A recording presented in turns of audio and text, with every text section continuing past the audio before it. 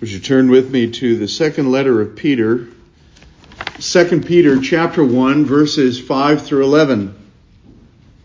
2 Peter chapter 1, verses 5 through 11.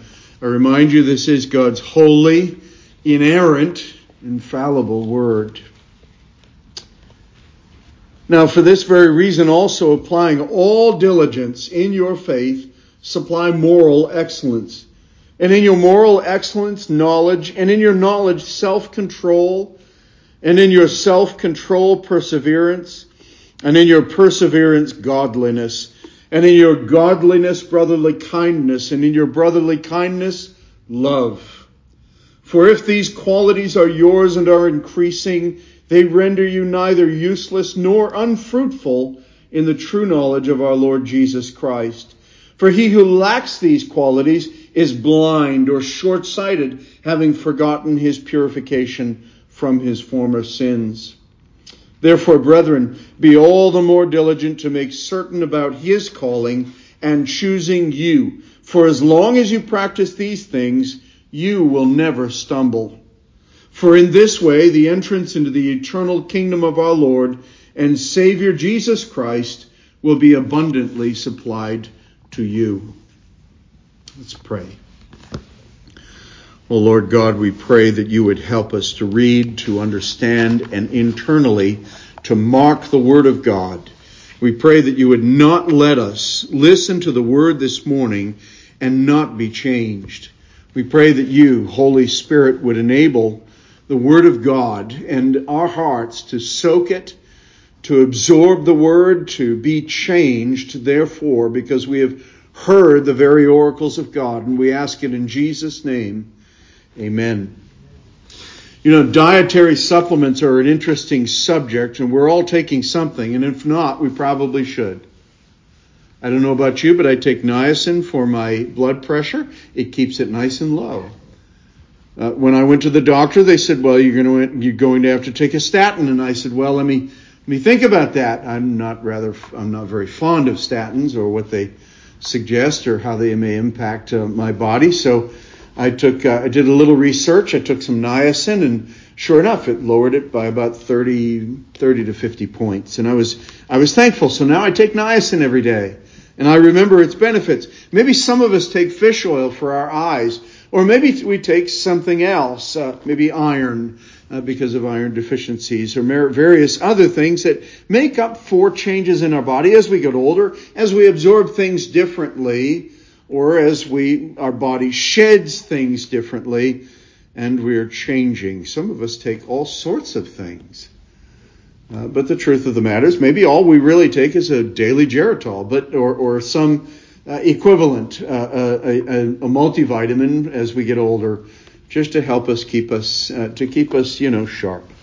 And dietary supplements are an interesting thing. So we maintain our current level of health. That's maybe our desire, but maybe we want to maintain our current lifestyle. Maybe we're taking it because we want to improve a weaker portion of our health due to a particular condition that we have.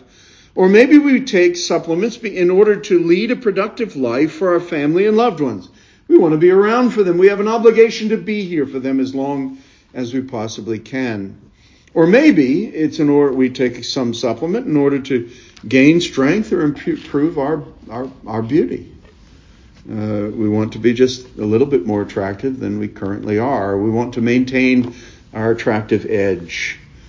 Supplements are interesting. Well, it's also quite interesting that there are supplements in the Christian life. And I don't want to trivialize that, but I'm making an argument. I'm not trivializing. I'm making an argument. We all take certain things in order to maintain our edge or to help ourselves and or prolong our days in as much as it's within our capability to do so, in order to make a weaker portion of our body stronger. If we place that much importance on taking these things, carefully studying to make sure we take the right kind that our bodies can absorb, carefully taking of the right combination, examining how each of them interacts one with another, examining carefully and making sure online that we've researched. If we do all of that,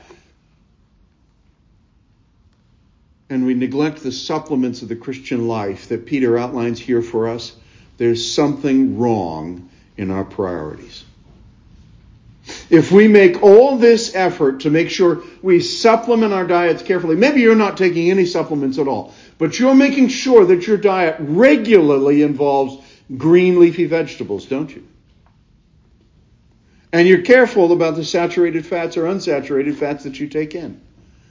You're very careful to make sure that you eat the right fats and that you stay away from those fats that would affect you a little bit more negatively. We all make lifestyle choices. And Peter's argument here this morning in this text is, look, if you're a Christian, it's very, very important that you understand that you are in need of supplementing your faith. In fact, God has saved you. He's poured His grace into your life. You've been redeemed by the blood of Christ. Well, that same blood that purchased your redemption is the blood that also purchased your holiness. God's intention is not just that He would save you, but that He would make you like His Son. Thus, that you would experience the blessing of God, the divine blessing and the fulfillment of His extraordinary and magnificent promises, but also that you would see Christ magnified in your life. And so, my dear friends, there is no place for complacency in the Christian life.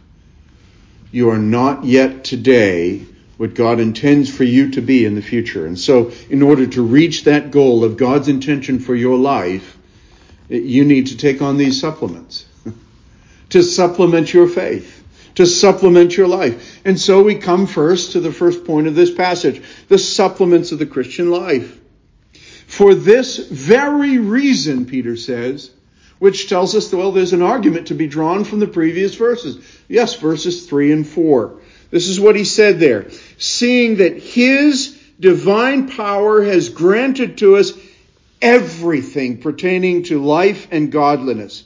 In other words, there's nothing God has held back as it relates to your life, living out the Christian life, and walking in a pattern of godliness. God has filled the table for you. He has not left anything off of it. All the delicacies of His grace are there before you. All you have to do, having been saved and redeemed, the grace of God operative in your life is to take and eat. Seeing that His divine power is granted to us everything pertaining to life and godliness through the true knowledge of Him who called us by His own glory and excellence. For by these He has granted to us His precious and magnificent promises, so that by them you may become partakers of the divine nature, having escaped the corruption that is in the world by lust. That you may become partakers of the divine nature. That you might become like Christ in all of His extraordinary perfection and virtue. In His, Peter uses the word excellence. It's not that we can reach the same state of sinlessness as Christ, who is the eternal God, did and does, or always has been, but rather that we can participate in it. That the power of Christ can be at work in us. That His excellence can be burnished and increasing and growing in each and every one of us. Yes.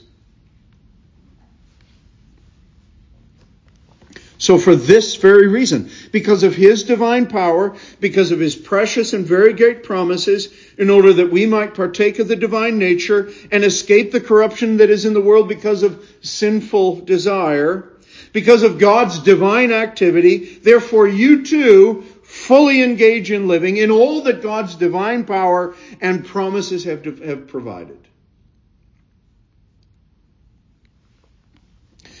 You know, it's kind of like a rich child. It's raised in an extraordinary home. A home with a bowling alley down in the cellar, various pools in the backyard, even interior pools, inside pools that are warmed during the winter, where there are butlers and maids, and there are extraordinary theaters and rooms of activities, privilege, of blessing, of all sorts of manner and use and performance. And it's all there, but you're so used to it all, or you're so ignorant of it all, that in fact this rich child simply sits in his bedroom or her bedroom and does nothing all day. We are Christians, and God has brought us into his household. And there is untold riches at our disposal because of Christ's redemption of us from our sins. And Peter is saying, look, it's all there before you. And for that very reason, supplement. In other words, make use of all that God provides. Engage in these activities. Now, some of us this morning are struggling with assurance. I'm uncertain as to whether or not I'm a child of God. I struggle knowing whether or not I'm truly saved. I examine my faith, but I'm not absolutely certain. Peter's going to answer that question very, very clearly this morning in this text. He will make it abundantly plain for each of us if we would simply make use of listening to the counsel of this scripture. There are two ideas that he gives that are not in conflict. There might be in seeming conflict, but they're not. There is divine, powerful activity recorded in verses 3 and 4. But then in verse 5, now for this very reason, applying all diligence in your faith, supply these other things. Divine, powerful activity with the expectation and the call that the believer will make every effort. Make every effort. It's like what Paul says in Philippians chapter 2, verses 12 and 13. Work out your salvation with fear and trembling, for it is God who is at work in you. Do you see divine activity and human activity, both in lockstep together? Now, as it relates to our salvation, as it relates to our justification, that alone is a work of God's grace that is of grace alone, that we have no participation in whatsoever. But as it regards walking in that salvation, having been saved, as it regards sanctification, as it regards the Christian life, yes, God says, I'm at work in you, working out my pleasure in you, carrying out my will for you. But you must work out your salvation with fear and trembling. Because, and for this very reason, I'm at work in you. There's no conflict. God is at work, but he also expects you and me, all of us, to work too.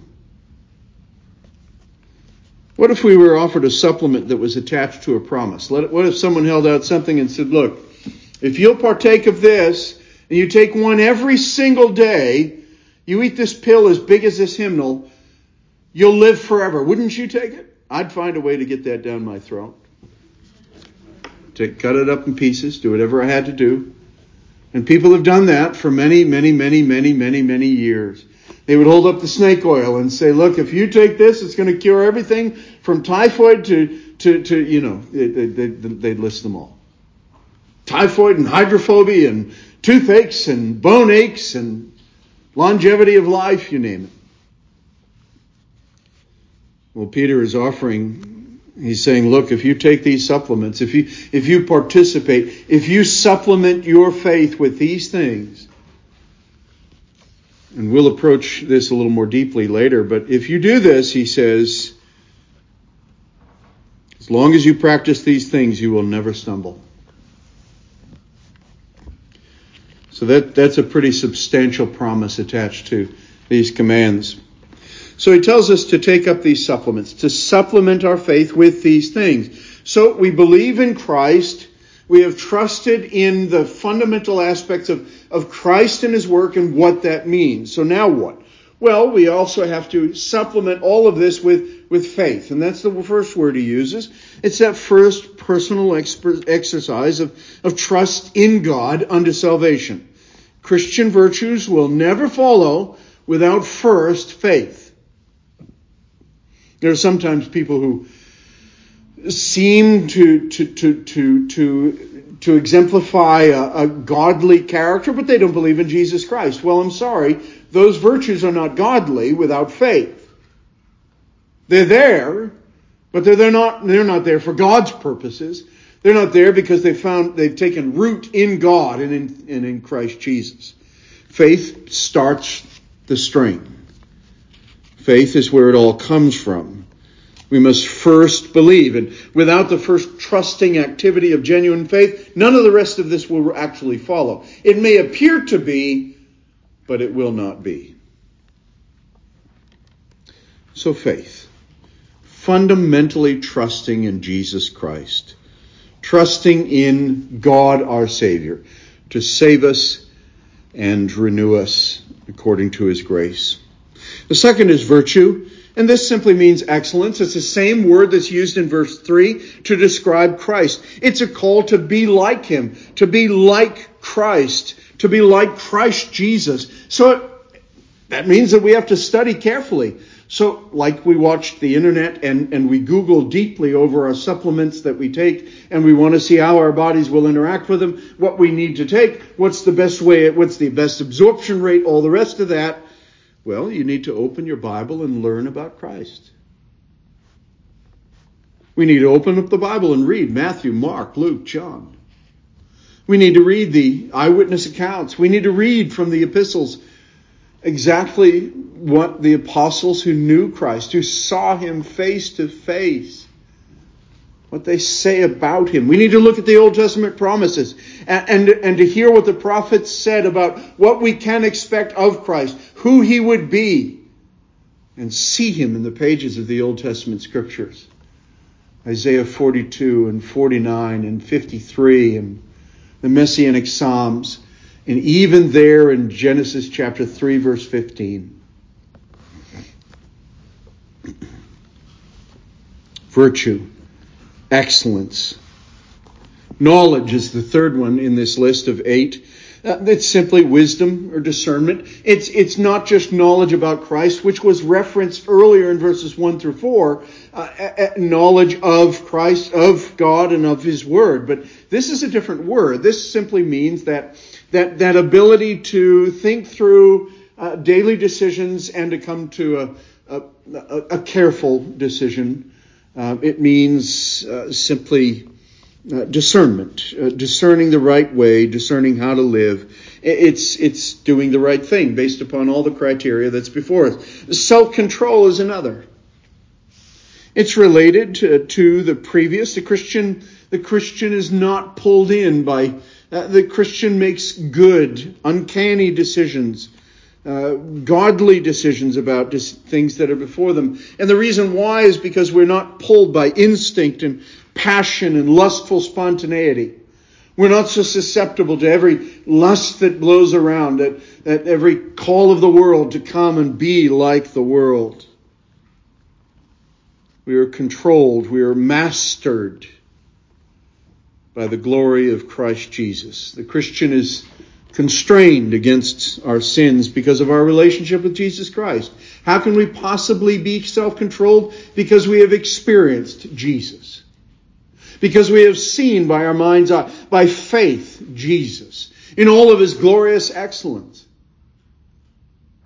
How can we possibly be delivered from our lusts for this world and all that the world suggests we have a right to, and all the pleasures of the mind and of the flesh? Because we've seen Jesus, and there's nothing better. There's no one more glorious. There's no one more lovely, no more extraordinary, more beloved of our soul. We are mastered by the glory of the Savior. We are constrained against sin because of our relationship with Him. He is our Lord and our Savior. I was listening to an account from someone who shared how they were converted and turned to Christ. I was recently listening this last week, and this person said, well, at 17, I believed in Jesus Christ as my Savior, but I did not yet believe in Him as Lord. I'm sorry, but Either you had completely and fully believed in Christ as Lord and Savior, or you had not yet believed, and later on when you experienced something different, then you did believe in Him as Lord and Savior. There is no dichotomy. There is no one or the other. There's no biblical argument for either or. Christ is Savior and Lord. From the moment of the birth of your faith. You've accepted Him as Jesus Christ, the Savior of His soul. And you've also acknowledged He is Lord and Savior, eternal Son of God. You can't get one without the other. There is no division. Either Christ is your Savior and Lord, or He is neither.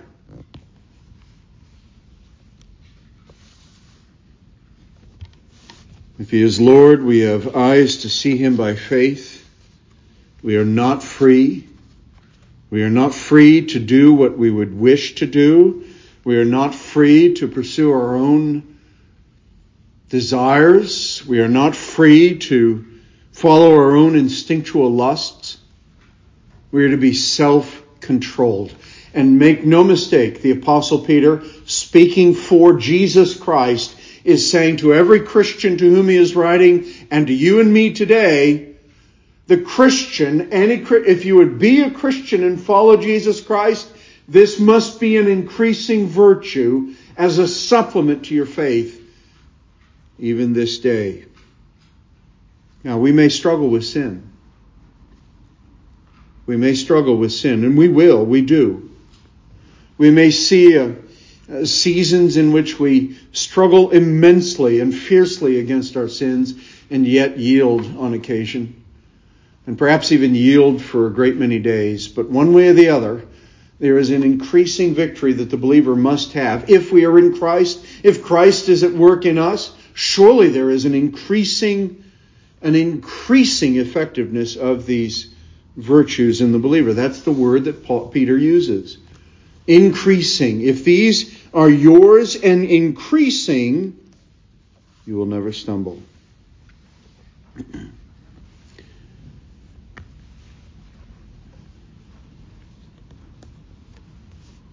Well, self-control, he passes from self-control to steadfastness.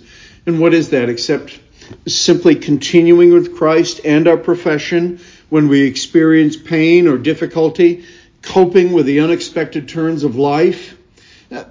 He passes from steadfastness to godliness. It's a sobriety and a reverence flowing out of a Christian who knows that we are always in the presence of God. We are always living life coram Deo, as R.C. Sproul loved to say. We live coram Deo, before the face of God, in the presence of God.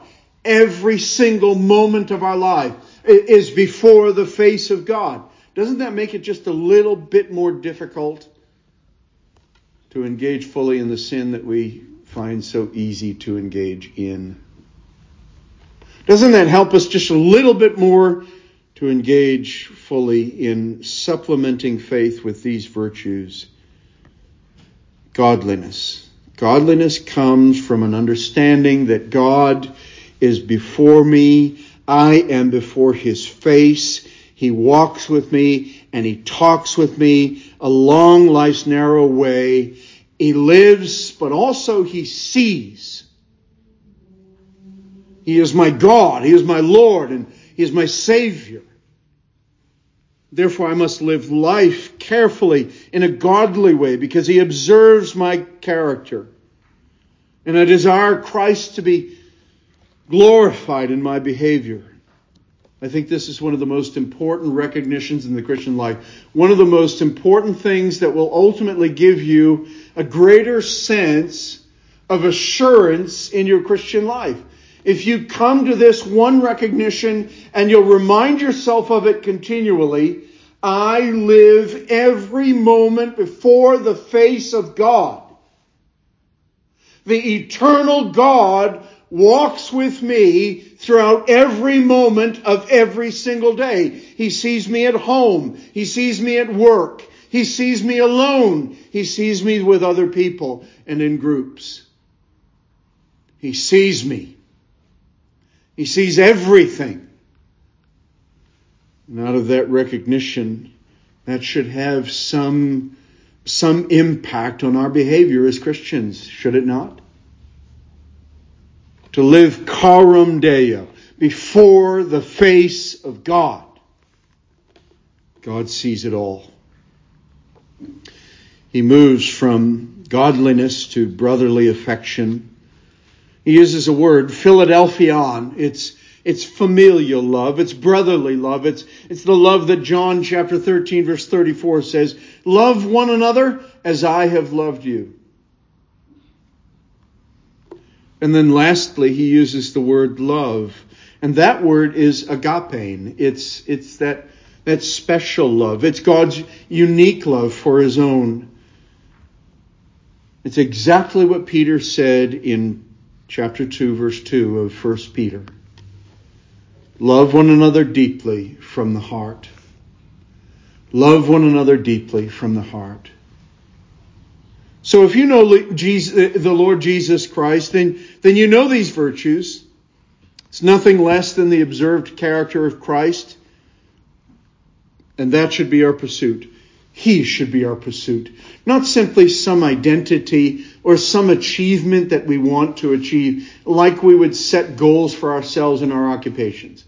Or we would say, I'd like to hold a future office of VP in my company, or I'd like to be the manager. It's not like that at all. Rather, we are pursuing not a title, but a person. We are pursuing Jesus. I want to be like Jesus because I want more of Jesus in me. I want more of Christ and his excellence evident in my life. I want less of the world and less of myself. Less of others' recognition of me and more recognition of Jesus Christ in me. I want God to be glorified in my life, in my conduct, in my thoughts. A mantra should be, I want to be like Jesus. I want to be like Jesus. You've heard the slogan, I want to be like Michael Jordan. Michael Jordan has achieved wonderful things on a basketball court. I used to love to watch him when I was a younger man, but now that he's off the basketball court, what kind of a man is he? Well, he's divorced. He doesn't have too much interaction with his kids. They kind of fear him, but they don't know him very well as their dad. He gambles a lot. Michael's all about Michael. Michael's a vain man who has no need for Christ because he is beguiled by his riches, his fame, his recognition, and himself. He has failed to recognize that the gifts that man has is from God. I loved watching him. And yet he's not part of the kingdom of God because he has no interest whatsoever in being like Jesus. But one day there'll come a day when he will wish that he was like Christ, that Christ was his Savior. I can promise you that people have told him about Jesus. I can promise you that there have been people in his life who have talked to him about the gospel. Other Christians who are on the court too, whose conduct he has observed. Perhaps his mother, his grandmother, parts of his family, his father perhaps have shared and shown the gospel to him. Maybe he went to church when he was a younger man. Maybe there was a chaplain at UNC where he went to college. One way or the other, he crossed paths with the gospel. And he has chosen what he has chosen. Don't be like Mike. Be like Jesus.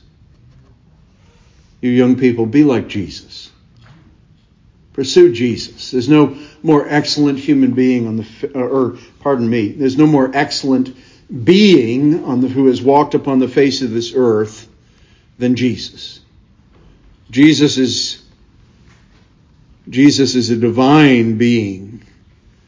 He has two natures, human nature and a divine nature, but he is one being. He is the eternal Son of God.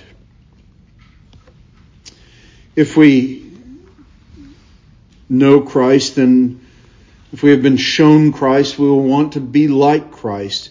It's not a list of virtues here to somehow that will, if we practice them, they will lead us to regeneration.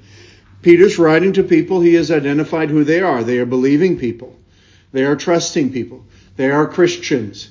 They are Christians who are trusting in Jesus Christ. They are Christians who have believed. They are Christians who are elect exiles in their country. They feel themselves cut off, isolated, and they are far from the center of the church in Jerusalem or Antioch. He's writing to Christians. He's speaking to Christians. So he's not talking to unbelievers and pagan persons. And he's saying, look, if you'll supplement yourself with all of these things, you will in fact be regenerated. No, he's speaking to regenerated, justified Christians. And he's saying, supplement your faith with these things.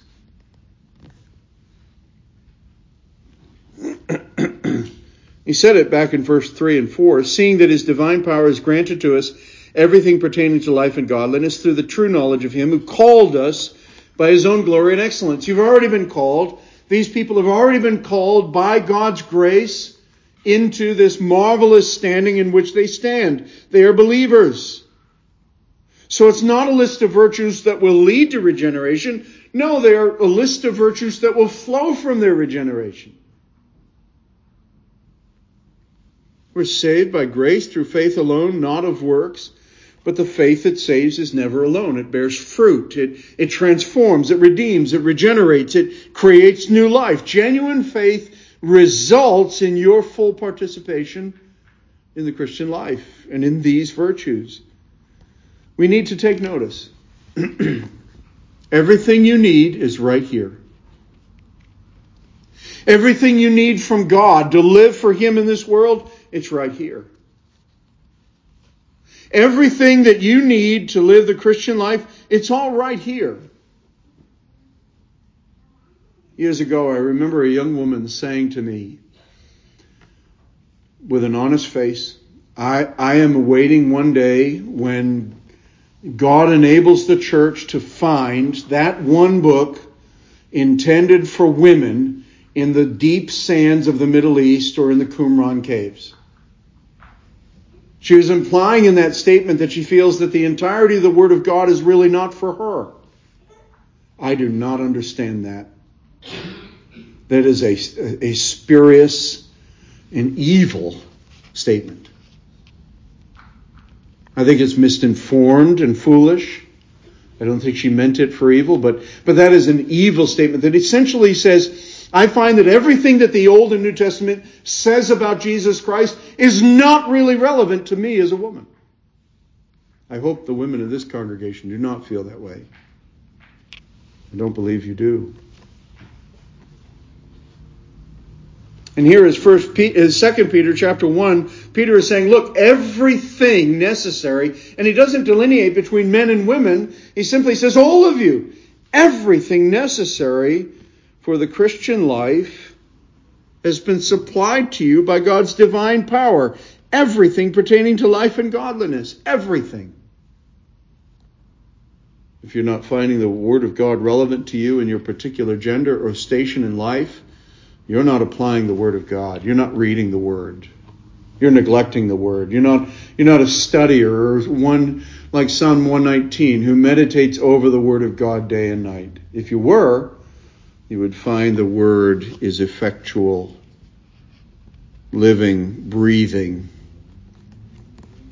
It's encouraging. It provides reproof and correction, training in righteousness, that the man or woman of God may be complete and equipped for every good work. That is the statement of 2 Timothy chapter 3, verses 16 and 17. That's speaking about the entire Word, all the Word, every single word. We're so easily caught in schemes to seek an easier, more emotion-filled way rather than dogged, faithful immersion in the Word of God. We want something so much easier, but this text clarifies that when we find the Christian life disappointing or deficient or unfulfilling. The problem is with our neglect of the Word of God. So, dear friends, accept the challenge from Peter this morning. Make use of what you have. Don't fall into the trap that somehow you begin to think and be embittered against God because you feel that He's let you down and He hasn't fulfilled and completed everything necessary for your godly living in this world. He has granted to you everything pertaining to life and godliness through the true knowledge of Him who called us by His own glory and excellence. The second portion of this passage is we have already seen the supplements of the Christian life, but secondly, we see the effectiveness of practicing these supplementary qualities. The effectiveness of practicing these supplementary qualities. Ineffectiveness is negated. That's what he says. If these qualities are yours, in verse 8, are increasing, they render you neither useless nor unfruitful in the true knowledge of our Lord Jesus Christ. You won't be ineffective. Maybe some of us worry about whether or not we've actually done enough for the Lord. I was sent a clip earlier this morning from a beloved friend, and in it there's a clip from this movie of Schindler's List. And Mr. Schindler is at the end of the movie. He's got to go to the American lines, and he's distraught because he says, I could have done more. I could have done more. Maybe you're thinking that way. You're saying, I should do more. I could have done more. I need to do more for the Lord Jesus. The day of judgment is approaching and I need to serve Him with all my being. I commend you for that. And that deep concern to serve the Lord and be found of use for Him. But let me comfort you in some way with this. You will not be ineffective. Your life will not be ineffective because God, in His extraordinary resources, are already at work in you. His divine power, granting to you everything, is also diligently at work in your life. So you will not be useless nor unfruitful in the true knowledge of our God. If you're practicing these things, and every Christian, dear friend, to some degree is practicing these things. God forbid that I should lift up some incredible bar above you and say, this is what you have to be in order to truly be a believer. No, the word here is simply, Peter is encouraging Christians who struggle in all sorts of ways, very much like you and me. And he's saying, look, pursue these things. And inasmuch as you pursue them and you're increasing in them, little by little, day by day, modicum by modicum, you will not be ineffective. You will not have an ineffective life. In other words, God will accomplish in you that which is pleasing in His sight. You will not be ineffective. Christine and I can look back at our children. We've raised 6 kids, and we can see that there were days when we were ineffective, or maybe not ineffective, but when we were less than what we ought to have been as parents. Days when we might have failed, when we were more angry or irritable than others. Days when we fell short of what we knew we ought to be as a parent. And yet we are deeply comforted by this very passage this morning. If these qualities are yours and are increasing, they render you neither useless nor unfruitful in the true knowledge of our Lord Jesus Christ. Ineffectiveness is negated. We will be effective in the Christian life. Secondly, you're in this passage, under this second heading, your knowledge of the effectiveness of practicing these supplementary qualities ineffectiveness is negated. But also, secondly, your knowledge of the Lord Jesus Christ will not be unfruitful.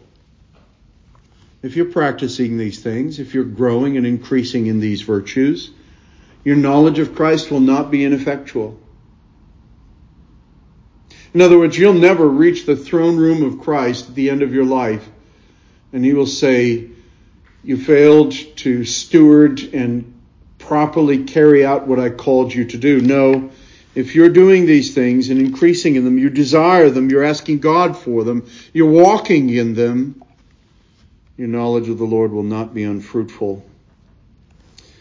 There is another position that's taken as he relates what someone looks like who does not engage with these qualities. For he who lacks these qualities is blind or short-sighted, having forgotten his purification from his former sins. There's something anemic about a professing Christian who seems more conformed to the world and its virtues and behaviors than transformed by the virtues of Christ. Did you get that? There's something anemic about the life and disturbing about the life of a professing Christian who is more conformed to the world than transformed by the image of Christ. We'd say three things about such a person. Either they are not, despite what they say, a Christian. They are what John 2:11 says, because the darkness has blinded him, and therefore they are blind. They have forgotten. The very act of forgetting is in itself an example of an aborted memory of Christ's love and of his grace. They might have even been baptized in the back of a baptismal, which I saw this morning when I first came into the church and lowered the screen. But they've forgotten what at first seemed to make sense to them, and it compelled them, and they loved it, and there seemed to spring up a spiritual life, but it disappeared. You see, because there was an excitement, but there was no life.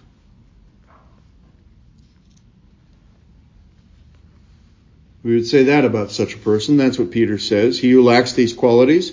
And of course, he moves away from you, the personal plural pronoun, you, which is what he's been using so far. And in verse 9, he says, or 8 and 9, 9, he who lacks these qualities, he uses an impersonal third person pronoun now.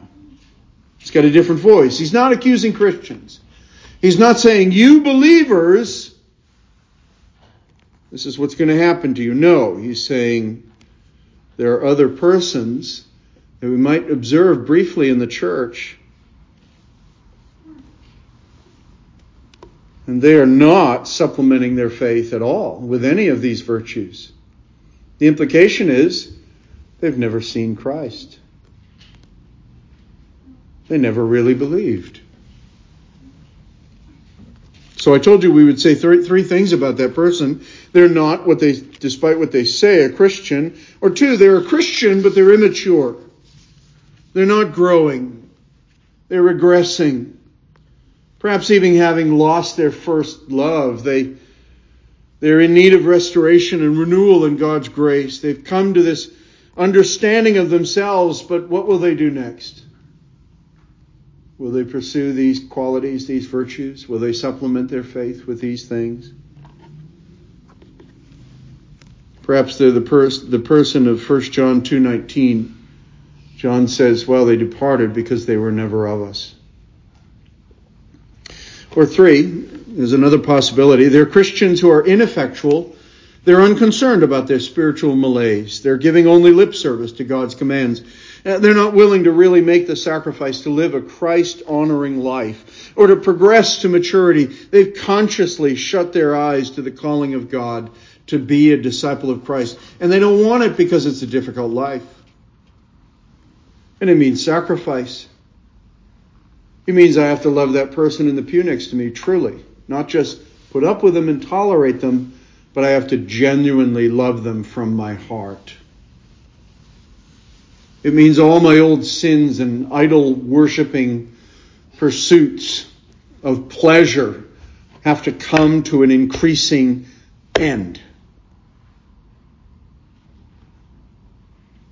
It means now my identity is in Christ Jesus and not in something else. That I have to suspend all those idols of identity. Listen to our culture. Everyone is identifying themselves in some way, and it's extraordinary. There are countless ways in which we can identify ourselves as human beings, whether sexually or racially or whatever it may be. Jesus comes and says, you identify yourself in me. That's your supreme identity as a Christian, as a child of God. Is there such a thing, though, where the knowledge of Jesus Christ is ineffective and unfruitful? Where the true knowledge of Jesus Christ is unaccompanied by his virtues? Where unChristlikeness is exhibited in the life of a true believer? Well, not perpetually, no. If we truly belong to Christ, there will be an exhibit of his grace in us, because he is at work in us to do his good will. And he calls us, therefore, out of that same sentence, to work out our salvation with fear and trembling, to make certain, to apply all diligence in our faith, applying moral excellence and so on through that string. A spiritually blind person cannot seek Christ. He cannot see Christ in his day-to-day activities. He cannot see Christ in all of his various responsibilities. He doesn't see Christ in the face of his children. He doesn't see Christ in the face of his wife. He doesn't see Christ in the face of his friends. He does not see Christ in the face of his coworkers. He does not see Christ in the intimate details of his life. And so he doesn't live for Christ in those intimate details. He doesn't hear the call of Christ to come and be transformed. Doesn't respond to the Word of God, to labor, to press for faith and virtue and knowledge and self-control and steadfastness and godliness and brotherly affection and agape love. Dear friend, if you are a child of God, if you do believe in Jesus Christ, if you have seen him in all of his excellence, then you must pursue these things. Because these things are embodied in him. They are personified in him. They wouldn't exist in this world were it not for God. We only know these virtues because we know him. They only come to us through him. And if we know him fully, truly, sincerely, savingly, in faith and virtue and knowledge and self-control and steadfastness and godliness and brotherly affection and love, these are things we are increasing in day by day. It doesn't mean you've reached the 100th level and you've somehow become a master. No, it just means that you are on a pathway. You are progressing. You are learning. You are increasing day by day. Because you are pursuing things. You are pursuing Jesus Christ. Now, Peter is not teaching a works-based righteousness, a works-generated regeneration. He's agreeing precisely with what Paul says in Titus 3. Where Paul says, we also once were foolish ourselves, disobedient, deceived, enslaved to various lusts and pleasures, spending our life in malice and envy, hateful, hating one another. But when the kindness of God our Savior and his love for mankind appeared, he saved us, not on the basis of deeds which we have done in righteousness, but according to his mercy, by the washing of regeneration and renewing by the Holy Spirit.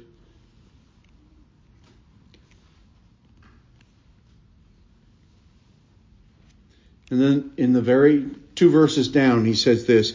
This is a trustworthy statement. And concerning these things, I want you to speak confidently, so that those who have believed God will be careful to engage in good deeds. You see, belief leads to a life of fruitfulness. Belief in Christ leads to a life of principled pursuit of Christ and his excellence. There's no contradiction. God calls, he equips, and he requires a thoughtful, lifelong response and practice of discipleship. Thirdly and finally and briefly, the promise given if we partake of these virtues. Dear friends, be more diligent to make your calling and election sure. That's what Peter tells us. As a practical use of these supplements to faith, it will keep us from falling away from the faith, and it will keep us from falling into the grave pattern of ineffectiveness that we've been warned about already. You want to lead an effective life, one that is God-pleasing, pursue these virtues. And behind them, pursue the one whom they image, the Lord Jesus Christ. And if you do, entrance into the eternal kingdom of our Lord and Savior Jesus Christ, you will enter into this in a rich and extraordinary way. This is what he says. In this way, the entrance into the eternal kingdom of our Lord and Savior Jesus Christ will be abundantly supplied to you. Some of us think, well, I'm going to slink in through the side door. As long as I get in there, that's all that matters. But Peter says, no, that's lesser than what God intends for you. If you truly know Jesus Christ and you've truly seen him with the eyes of faith, then you will pursue his excellence. And as you do so, you will arrive in heaven triumphant. You will not slink in. God's triumph will be observed in the course and conduct of your life. You will not approach scared to death that you may and may not be justified. You will approach the throne of grace personally, body united with soul, resurrected unto everlasting life, triumphant life in Christ. You will enter the kingdom of God not as a beggar, but in triumph. Because you didn't lead an unproductive life. Rather, your life was an abundant harvest of grace. Because of the divine power of God granting to you everything pertaining to life and godliness. And because you pursued what God held out, promised to you, put to work in your life. So press on to godliness. Because of God's divine power, his precious and very great promises. He has saved your soul. Now he expects you to respond to that saving work. And how can we be complacent in it? Dear friends, stop satisfying yourself with spiritual laziness, with apathy, with complacency. Don't be careless with your soul. Instead, doggedly pursue assurance. And perhaps you're not a believer this morning. Maybe you're named amongst those persons who are in fact blind or short-sighted. And you maybe even went through a spiritual brief transformation of some kind, but you've forgotten who you were. There is always grace with the Lord Jesus Christ. He can renew and restore, reform you, revive you, convert your unbelieving heart and save you from your sins. And the same blood that will wash over your soul and cleanse away your sins is the same blood that has purchased your holiness too. Come and be holy in Christ Jesus. Come and see his virtues and pursue them with all your heart and soul and mind and strength, because it is God who is at work in you both to will and to do his good pleasure. Let's pray.